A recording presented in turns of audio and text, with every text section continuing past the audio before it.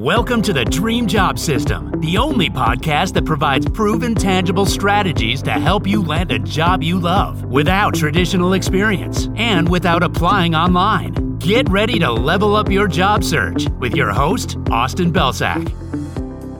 Hey everyone, welcome to another episode of the Dream Job System podcast. I'm your host, Austin Belsak, and today we're going to talk through a 4-step process that you can use to crush your phone screens and get into those deeper interview rounds so that you don't have to worry about being rejected right up front. Now, that's one of the most frustrating things, in my opinion, right? Because we invest so much freaking time to just get our foot in the door. We're sending in applications, we're reaching out to connections and getting referrals. We're doing all this stuff to just get in the door for that phone screen. And then we have the 30-minute call and somebody tells us, thanks for the time, but we went with somebody who's a better fit, whatever that means, or somebody who has more experience, or somebody who has this, that, or the other thing, or whatever excuse they're coming up with. And now it's back to square one. And that's a big bummer, right? So today we're going to talk about what phone screens are and how to navigate them, because they're actually pretty formulaic. And if you understand the formula for phone screens, you understand why companies do them and what they're looking for, you can succeed and you can win so many more second round, third round, final round interviews, so much so that phone screens will not be a problem. They'll actually be super, super easy for you. So let's start with what they are and why they exist. So there are a ton of candidates just like you, right? They've all applied for this role. And then there's the hiring team, which only has a finite amount of time, right? Because the hiring manager, the hiring team, your potential colleagues and peers, they have their job to do. So an hour spent interviewing somebody is an hour spent not doing their job. It's an hour of lost productivity. So they want to make sure that they're only interviewing people who are truly, worthwhile when it comes to being of value for this position. So it's the recruiter's job via the phone screen to weed out the people who are not worth the team's time and only bring people who are worth the team's time to the table. Now, that's still going to be a bunch of people, right? That's still going to be 5, 6, 7, maybe 10 people, depending on the role. So there's still a decent sample size, but we're going to weed out a lot of folks here. And the way that these recruiters screen people is actually pretty formulaic. So what they do is they go to the hiring manager and the hiring team and they say, tell me about the person you're looking for. And the hiring manager gives them a little bit of a brief, okay, well, we're hiring for this role because we need to achieve X goal or we need to overcome Y challenge. And we're looking for somebody who has this type of experience. We're looking for somebody who has worked at these types of places. We're looking for somebody who's solved these types of challenges in the past. So what happens then is the recruiter takes all that information in, and then they come up usually with a specific set of questions that they're going to ask pretty much everybody. So why do they do that? Why a specific set of questions? Well, one, it makes it way easier on the recruiter, right? They don't have to think of new questions for each person. Instead, they can just say, okay, why do you want to work here? And tell me about a time you solved X challenge, or tell me about a time you worked at a company that's similar to X, Y, and Z, based on what the hiring manager told them. So it makes the recruiter's life a lot easier, but it also allows them to essentially judge and qualify candidates in a much more standardized fashion, right? If they ask everybody the same questions, it's a lot easier for them to understand what a good answer is and who actually has the experience versus not. So this can really play into our favor because a lot of these questions are actually the same across all interviews, right? You've probably gone on enough interviews to notice that many of the questions are similar, right? Maybe they're not the exact language, but things like, why do you want to work here? Or tell me about yourself, or tell me about a time that you blank, right? Tell me about a time that you failed. Tell me about a time you worked with a difficult client. Tell me about a time you worked with a SaaS company who did X, Y, and Z. So all of these, questions, they're pretty standard. They're pretty formulaic, and that's on purpose so that the team can standardize the responses and then use that to qualify candidates in an efficient manner, just because there's so many of them coming in the door. So what does that mean for us? Well, it means that if we come up with examples that A, are aligned with the company's needs, and B, speak directly to these common questions, we're going to be in really good shape. So we only really need to do a couple of things here.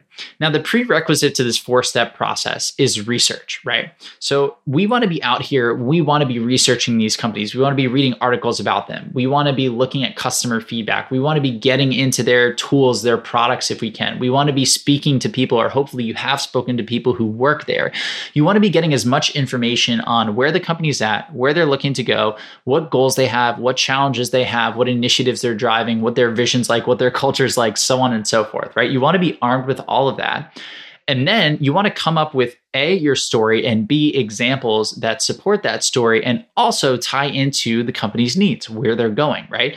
So if the company's trying to overcome a challenge, your story and your examples should speak as relevantly and directly to that challenge as they possibly can. So once you've done your research and you're armed with that, the next thing that you're going to do is open up a Google Doc. So this is step 1. And you're going to add the 10 most common interview questions to that document. Now, if you want a list of those questions, you can find them on our website. You can find them on cultivatedculture.com/interview-preparation is one of the places they're listed, or how to get a job anywhere without applying online article, which is pinned to our blog. But essentially, those questions are along the lines of, basically, why do you want to work here? Tell me about yourself. Tell me about a time that you exhibited leadership. Tell me about a time you failed. What's your greatest weakness? So on and so forth, right? So what you're going to do is add those questions into a Word doc or a Google Doc. And then you're going to carve out a few hours to answer each of them. So you're just going to do a brain dump at this point. For each one, hey, here are a couple of the examples I think I could add in here. Here are a couple of examples I think are relevant. Let me just put out what comes to mind. So that's step 1. You're going to add the questions, and then you're just going to do a stream of consciousness. Here's everything that I have for this specific question. Then step 2, you're going to wait 24 hours, and then you're going to come back to this document and you're going to read through each answer. You're going to revise it and refine it, and then you're going to rehearse it. And then step 3, you're going to rinse and repeat that every day for the next 5 days until 1, your answers are highly refined to the point that they are very concise, very value driven, and also tied into the company. And then also until they're semi-memorized, right? You don't have to have 100% memorization at this point, but you do want to have them about 80%, I would say. And then step 4, you're going to pull out your computer or your phone, and you are actually going to record yourself delivering these answers. Now, the data shows that the vast majority of our communication is nonverbal. So we want to make sure that our facial expressions, the tone of our voice, our gesticulations, the way we're gesturing, those all line up with the answers that we're giving. And this is also going to force us to memorize our answers, because we can't look at a script and speak to a camera and gesticulate and do that all at the same time. So this is going to take us from 80% to 100%.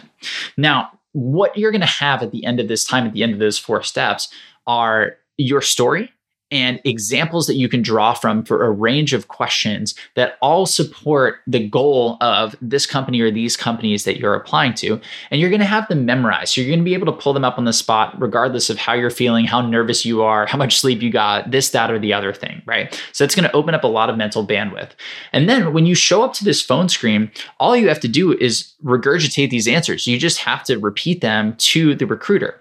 And the great part about this too is, 1, you're going to be super concise, but you're not going to talk too much. You're not going to ramble. You're not going to go on a tangent, because you have these answers memorized. So when they ask you, why do you want to work here? You have your story, and it talks about you showing about this company, what they're going for, why they're hiring for this role, and why your background is supporting evidence for that. Then when they ask you, for examples, you have examples with numbers memorized and ready to go. And you don't have to come up with something on the fly. This is all memorized, so you can just deliver it. And that's going to make you sound really credible. That's going to make you, sound, really authoritative, and like your stuff, and you're really confident in your abilities. And that's what's going to get you through the phone screen. So this really all comes down to preparation and then tying it into what the company needs. So when do you start this? What's the best time to do this? Well, it's really now, even before you have your next phone screen. If you wait until your next phone screen is booked, that's a little too late.